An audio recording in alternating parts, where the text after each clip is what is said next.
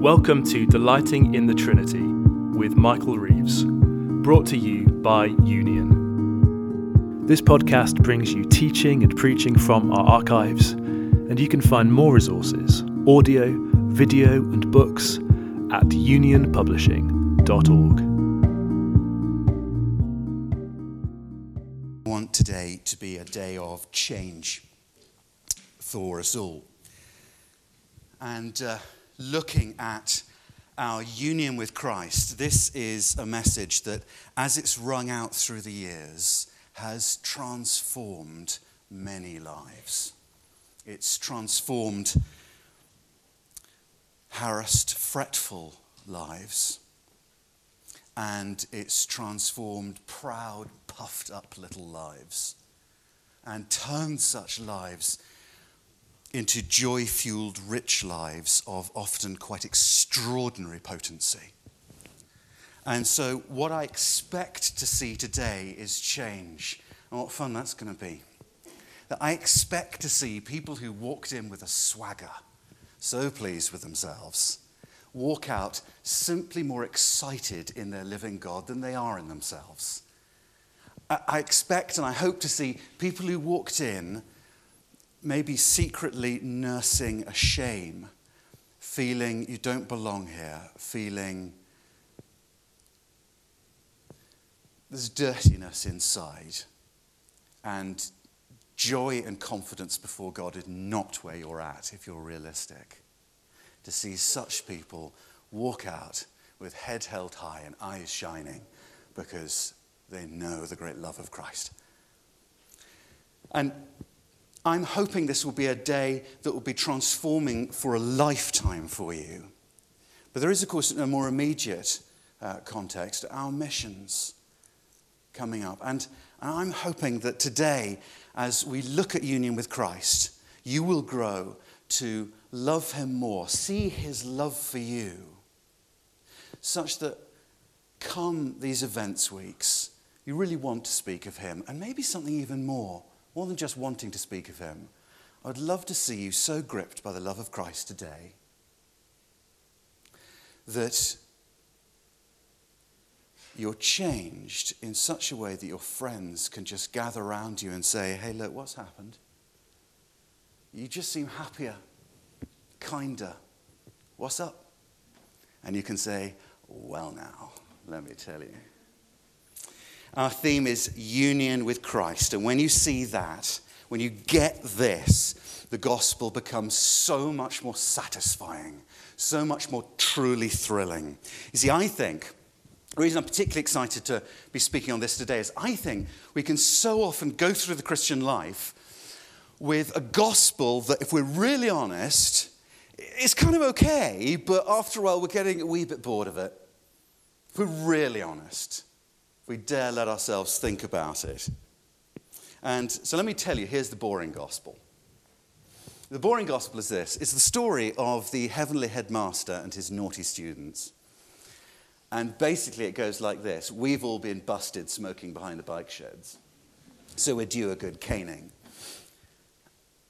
But a nice classmate called Jesus comes along and he takes the wax for us. And so the gospel is we can go home with a clean school report. Okay? Now, there is a lot to that. There's a lot to that. But it is very, very lacking as a gospel. And I think the problem is there. You might feel, well, Jesus is handy. It's nice that Jesus did that. And I kind of feel grateful to Jesus for taking the wax for me, but I don't necessarily love him at all. In this gospel, I get some stuff. I use him as my get-out-of-hell-free card. And so I'm thinking, well, thank you, Jesus, for buying me heaven. I'm glad I've got heaven for me and not hell because, well, I love me and I want good things for me.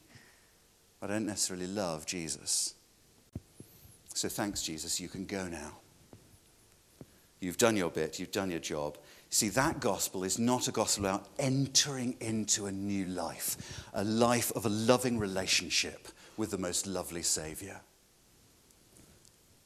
It's a blessing of just getting some stuff. And if that's your gospel, the Christian life is just going to be a bit weird, a bit of a faff, a drain. If it's just you get heaven, not hell, then, well, you'll be left chipper at the thought of your ultimate prospects.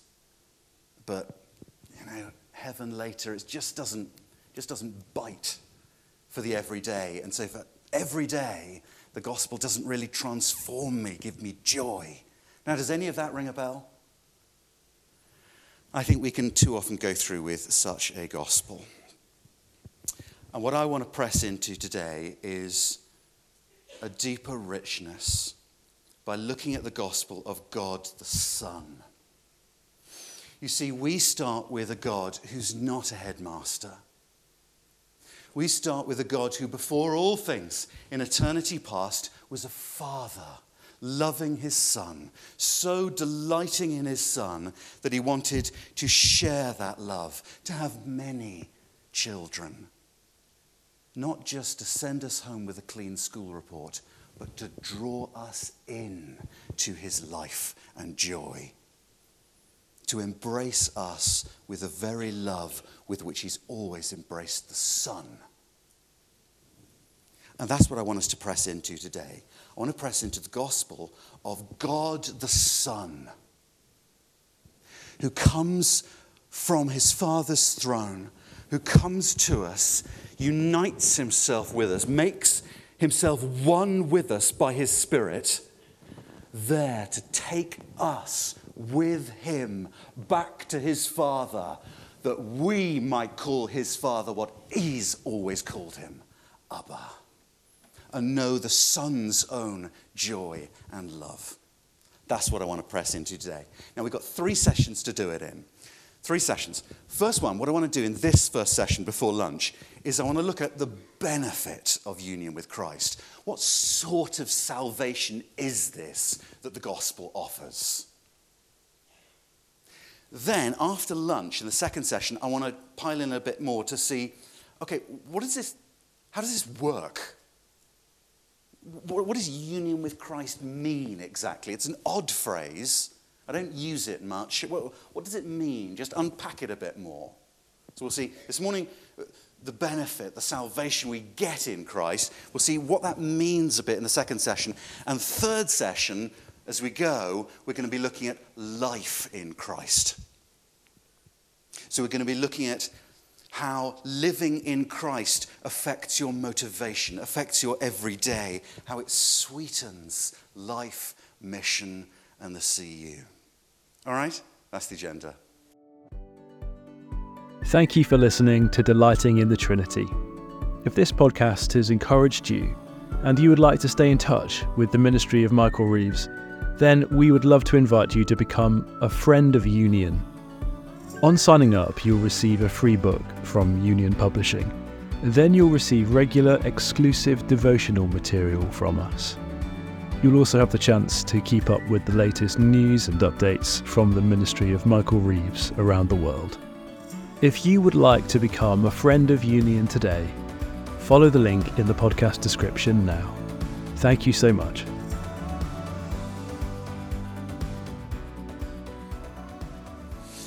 So, our first session then. What is the benefit of union with Christ? What is the benefit of union with Christ? You ready? It's time to open your Bibles. So come with me to, where am I going to go? Genesis! Yes, Genesis 12. Come with me to Genesis 12. You wanted it to be Genesis, didn't you? And it is.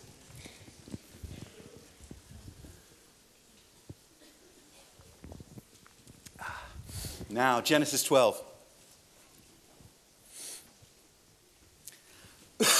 Now, the Lord said to Abram, "Go from your country and your kindred and your father's house to the land I'll show you, and I'll make of you a great nation.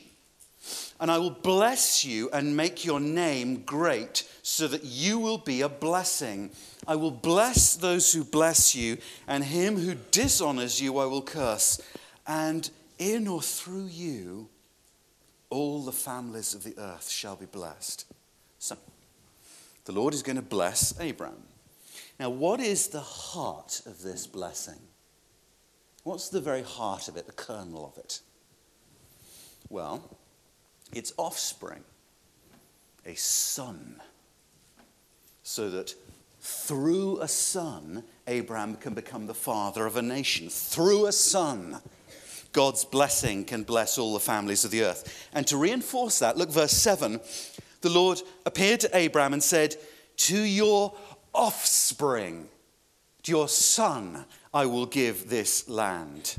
See, the promised seed, the promised son is what the blessing is all about. Without a promised son, there is no blessing. Abraham can't become a father of many. Now, get that? Flick on now to Genesis 16. And just as you do so, 10 years have just gone by. I hope it doesn't feel like it, but 10 years have just gone by. Now, again, verse 1. Sarai, Abraham's wife, had borne him no children. Oh, not looking good. The whole blessing was a son. She's borne him no children. 10 years later. But she had a female Egyptian servant whose name was Hagar. And Sarai said to Abraham, behold, now the Lord has prevented me from bearing children.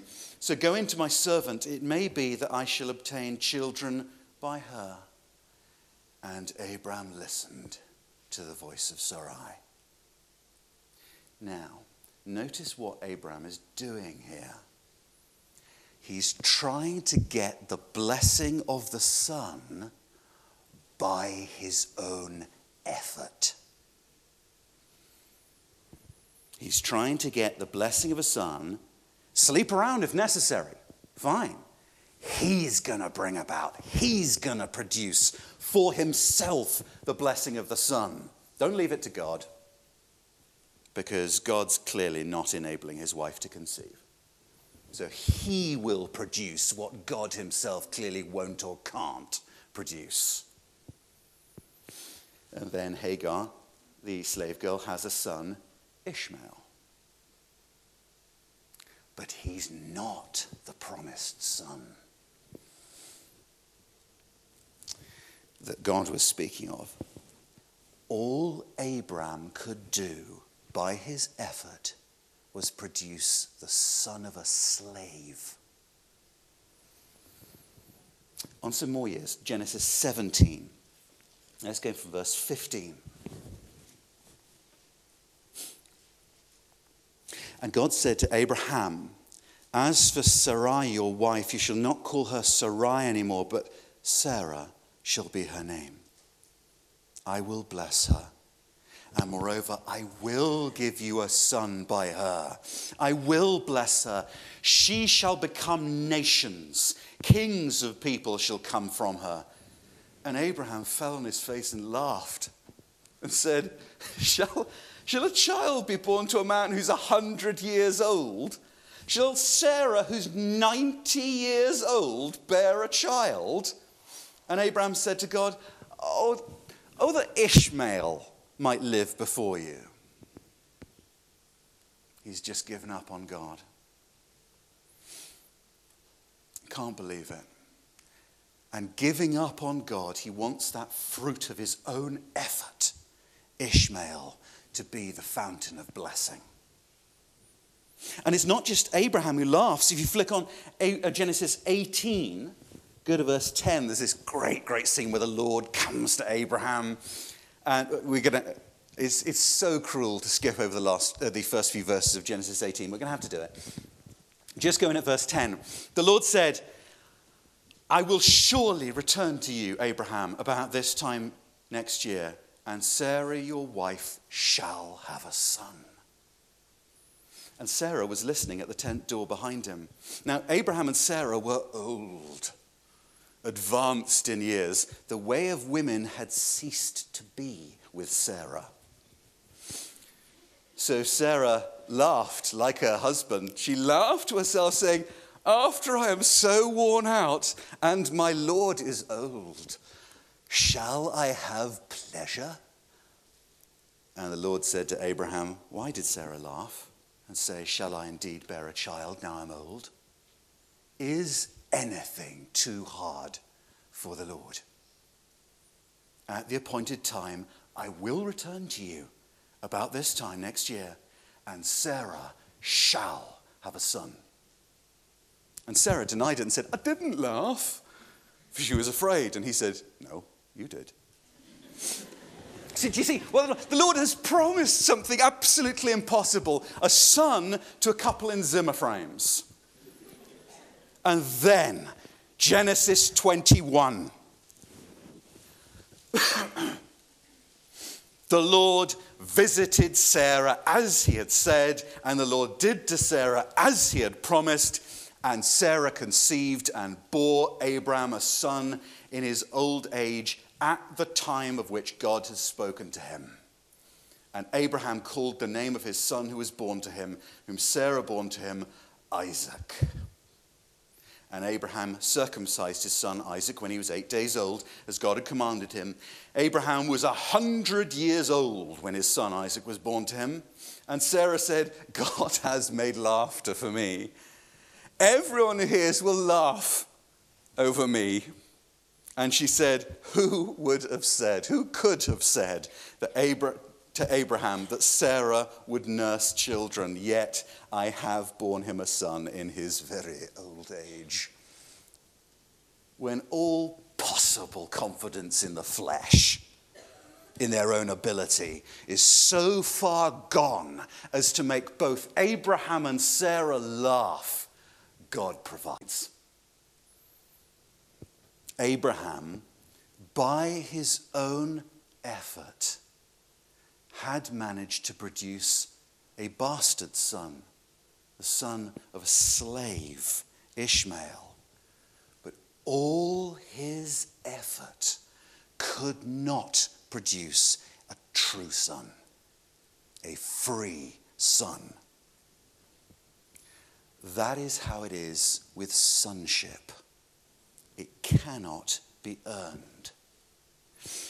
And that's why it's given to us here, right at the beginning of the Bible, this first blessing to Abraham. Such a significant moment. The blessing is sonship.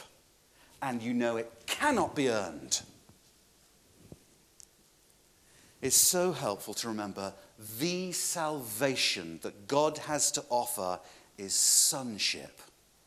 If you're offended by my misogyny there, calm down for a moment. I'll explain why I'm saying sonship and not daughtership as well. I have a reason. It's not just because I'm nasty. There's a reason. Just hang with the sonship language for a bit. It's just grating with you. The salvation God offers is becoming a true child of God. And it establishes beyond any question that it must be a gift of God. That's the salvation God has to offer. You see, I think we often speak of the gospel like this, rather differently. That we say, well, God has got perfect standards, right? And the problem is that your standards don't quite match up to his. And we go, so that's the problem, is it? Well, if they don't quite match up, well, okay, I'm told I can't get my standards to match up, but I'll have a try. Right? And don't you do that the whole time? Even though you know it's silly, you go, I'll have a go today. A few more minutes with the Bible. That should just, But if salvation is to be adopted into God's family, our performance can have nothing to do with it. It's simply a wrong category because you can't buy your way into a family.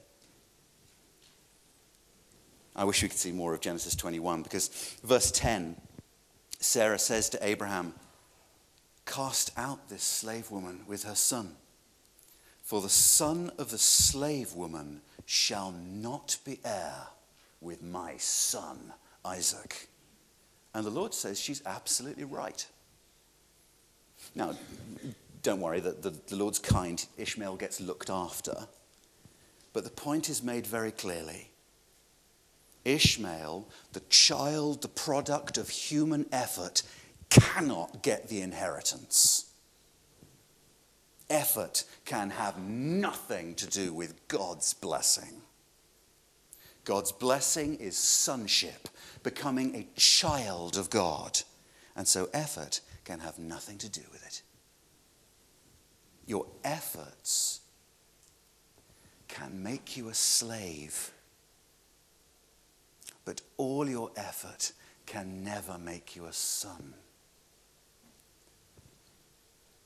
All our efforts to win God's blessing by our own strength only produce slaves.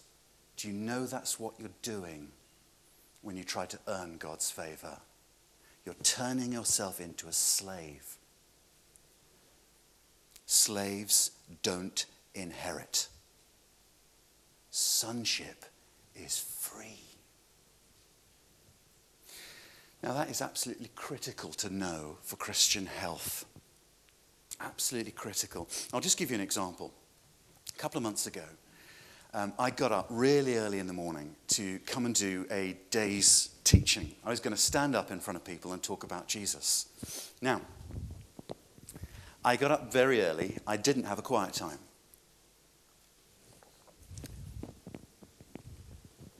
When I got in the car,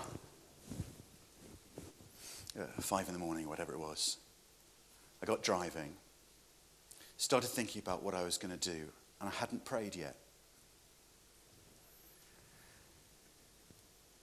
And I almost slumped and just pulled over because I just thought, I can't do this. Because I feel cold-hearted. I don't feel full of love for Christ right now. And in a couple of hours' time, I'm going to be standing in front of a room of people telling them about Jesus. I can't do this. I'm going to be a hypocrite here. And so I was just rather crushed by my own failure, my cold-heartedness, by what was going to be a great act of hypocrisy. And then I remembered, as I carried on driving up the motorway, I remembered, no, that's not how it works. God doesn't love me because my love for him has ever impressed him. My love doesn't buy his love. No, Jesus has washed all my sins away. And he has shared with me his own sonship. And so my love, it just doesn't buy his love. And I thought, actually, there's no pretense here. There need be none, because God doesn't love some fictional version of me. If I'm successful, he loves me. No, he stooped down to love the real, failing, sinful, very foolish me. And when I suddenly thought, is that really, really true again this morning? The Father loves me, not because of my love, but because of Jesus. Yeah, that's it. And I began to love him again. Truly, with no pretense. Now, if there was any earning, if I had to earn his love, I just couldn't have got through that day. I wouldn't have done it. Going there to stand in front of people and speak about Jesus.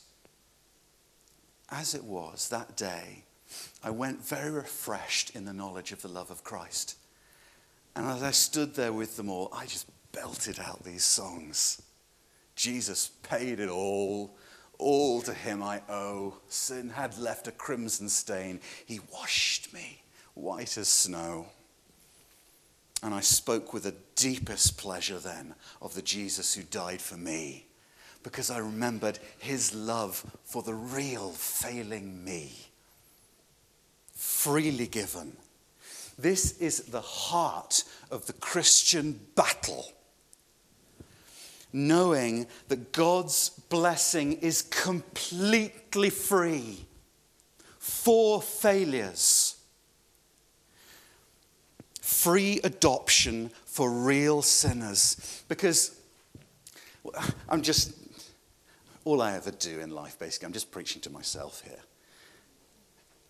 here, is that I go through life believing the devil's whisper, thinking, I'm just so inconstant, I'm so faithless, I'm so naturally cold-hearted, I'm so riddled with sin. My Christian life is so poor, I can't believe God can love me. You know, that's precisely when my Christian life gets poor, when I believe that satanic lie. That lie that once I sort myself out, then he'll love me. Now, what would any kind father think hearing that of their child? If my daughters ever thought that, Daddy will love me when I sort myself out, I would be so upset. Father hearing from his child, the child thinks they need to earn his love. No, our Heavenly Father thinks, my child, please. You start by knowing that I love you,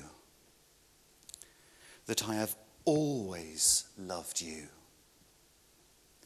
that if you stop thinking about me, if you deliberately go off in sin, knowing how it'll offend me, I still won't stop loving you. I will always love you, and nothing you do, nor sin nor death, can stop me, my beloved child. I was looking recently at Isaiah 43. You don't need to turn to it if you don't want to, but these words from the beginning of Isaiah 43, it's exactly this territory. And what's interesting about them is the Lord says these remarkable words to a people who are so messed up in their sin, who are so failing. And the Lord says to them, thus says the Lord, he who created you, fear not, for I have redeemed you. I have called you by name, and you are mine. When you pass through the waters, I'll be with you. Through the rivers, they'll not overwhelm you. When you walk through the fire, you shall not be burned, and the flame shall not consume you. Because, can you imagine the Lord of hosts saying this from heaven of you, because you are precious in my eyes and honored, and I love you. This God finds his glory in making you his, in taking one who never deserves it and giving you everything. The salvation that God offers is uniting you to his Son to make you his beloved child. And there's simply no way to earn sonship. It's about love, not business.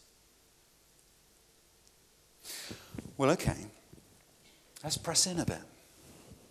Further in, further up. What is this salvation like? What is this becoming a son united to Christ? What does it mean? Well, let's start with Jesus. Always a good thing to do, by the way. God the Father has only one Son. Only one. That's very important. He has one Son. So, if that's true, how can Jesus, for example, when he meets Mary on resurrection morning, she meets him, she's so pleased to see him, and he says, Mary, I'm about to ascend to my God and your God, to my Father and your Father. How can he say that to her when God has only one Son? Well, this is why I keep using the phrase sonship. Because, of course, while you can talk of sons and daughters of God, the status we are given before God the Father is quite specifically the status of the Son, of Jesus Christ, God the Son himself. And that's why it's good to talk about sonship. It's not a sexist thing to talk about sonship. It's being clear that we share precisely in nothing less than what the Son himself has. So ladies, the guys have got to get used to being part of the bride of Christ. Yeah? And we're all sons of God. So we'll say sons and daughters, children of God, but it's helpful to say sonship, because we're not talking about just some bland blessing. We are brought to have the very life of the Son, with all that he has before the Father. Come and see the enormously influential Galatians 4:4. Come with me.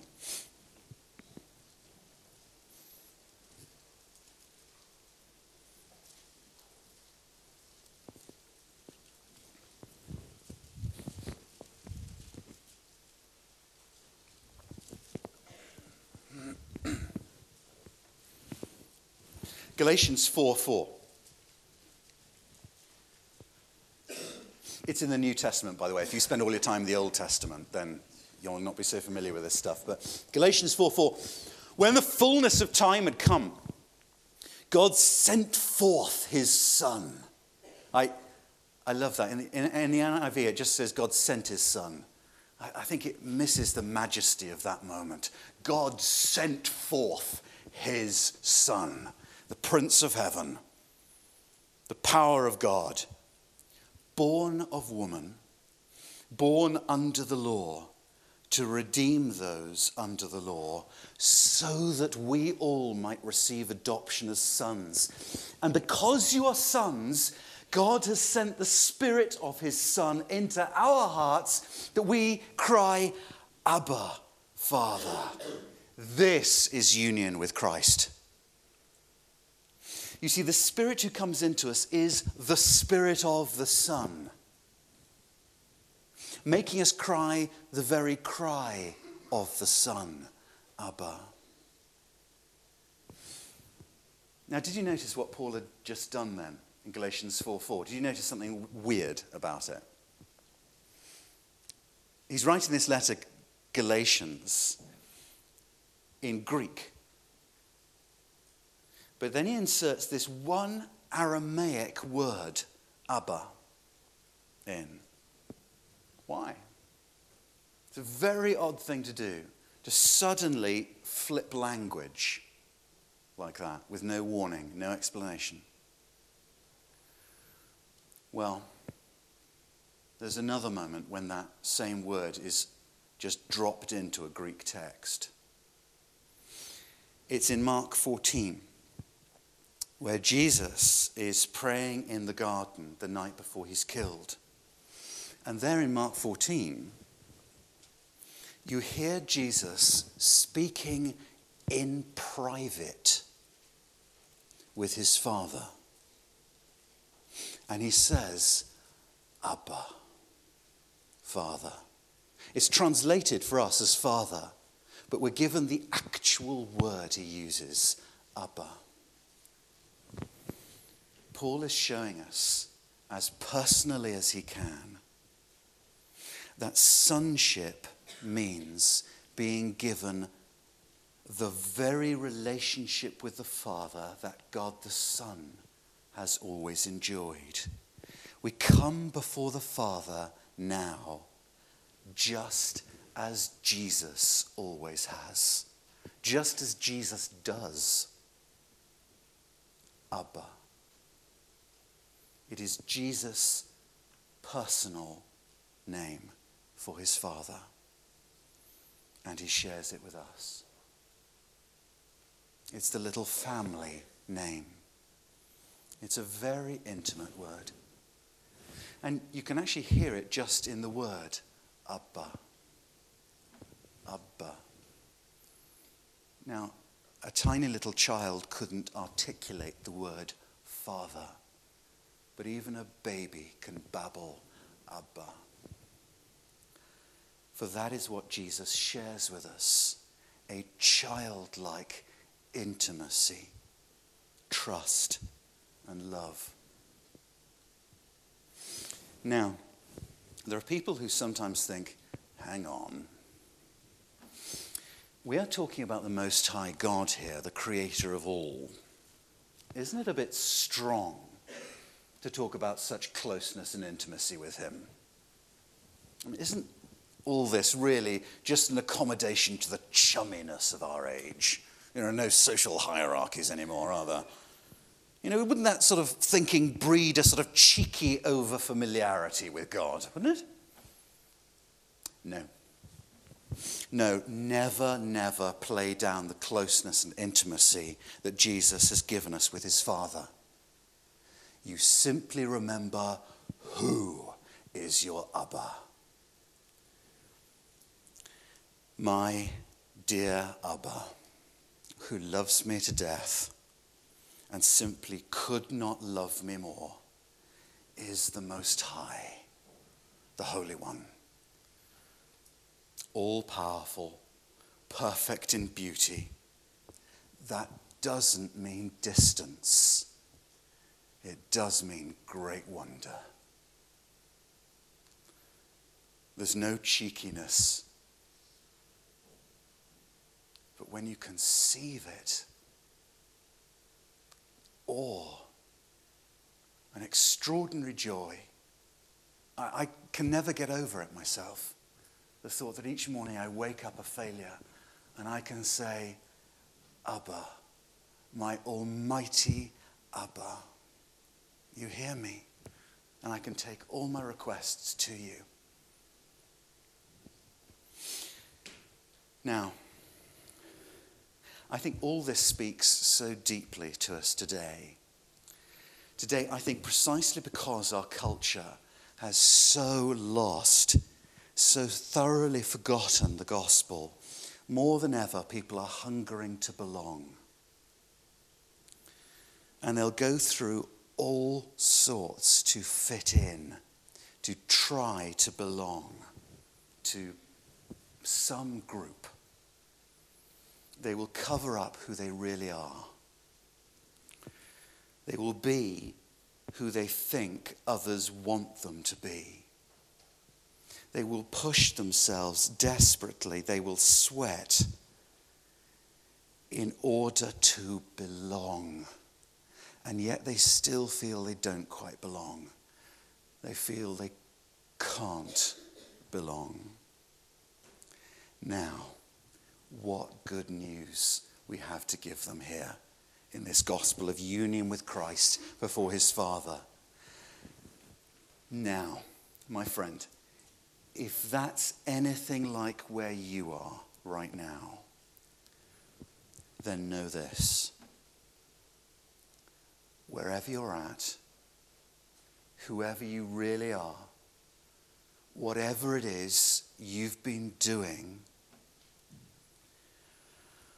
know this.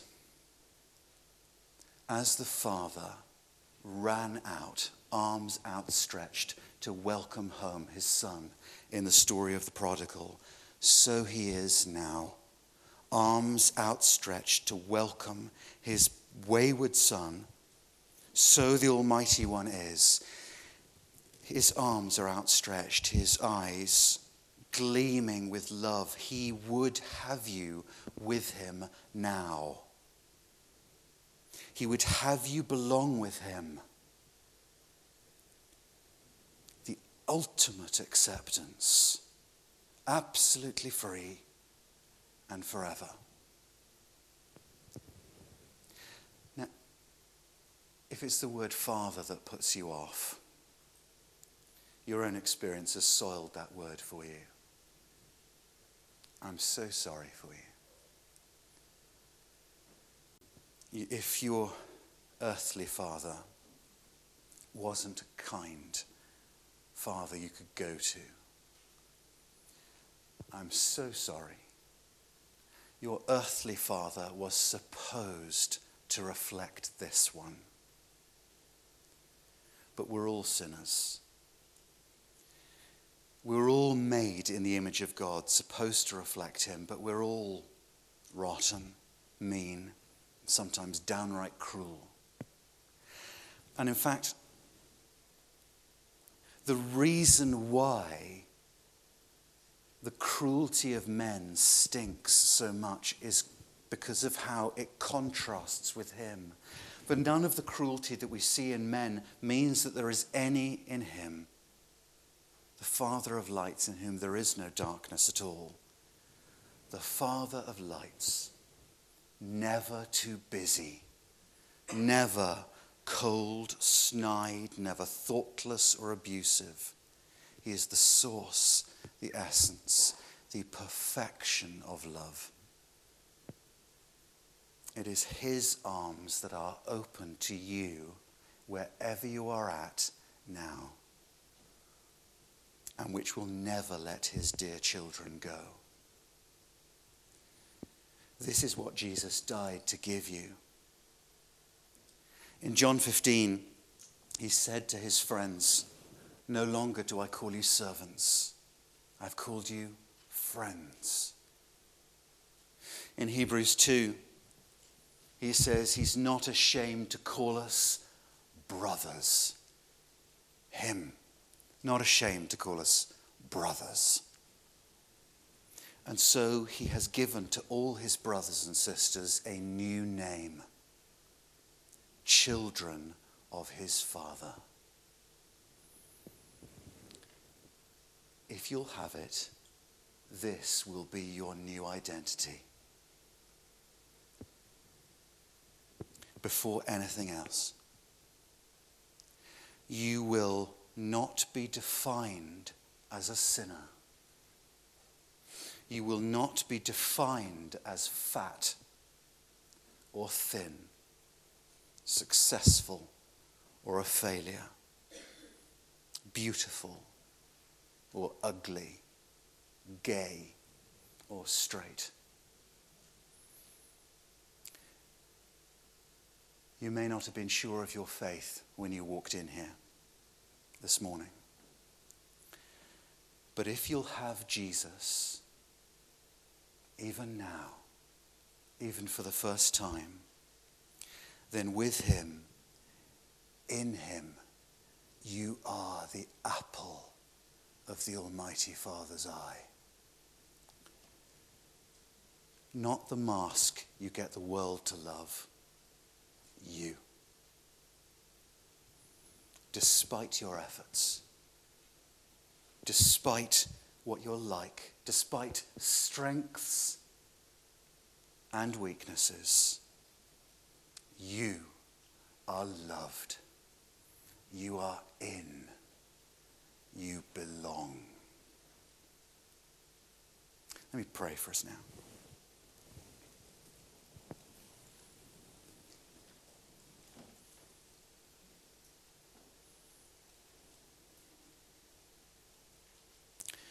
See what kind of love the Father has given to us, that we should be called children of God. And so we are. Father, Abba, you are so loving, perfect in love. And how your love wins us to love you back. Now I pray for my brothers and sisters here that knowing your free adoption in Christ of real failures, I pray that each one of us may rejoice in you and be delivered from the spirit of bondage. I pray that each passing day we may cry more strongly, Abba, knowing that as surely as you love your Son, we are your unrejectable heirs. In the name of our firstborn brother, Jesus. Amen.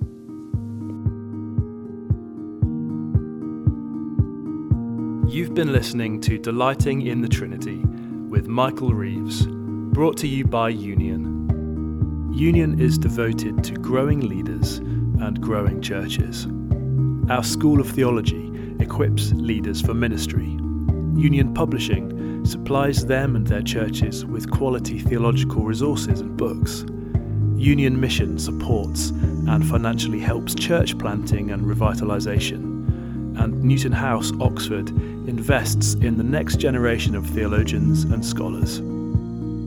Our vision is to see leaders and their churches the world over reformed and renewed in the gospel of Jesus Christ. To find out about our courses and learning communities around the world, to buy Union books, to discover support for your church plant, or to become a friend of Union and support our ministry, visit www.theola.gy.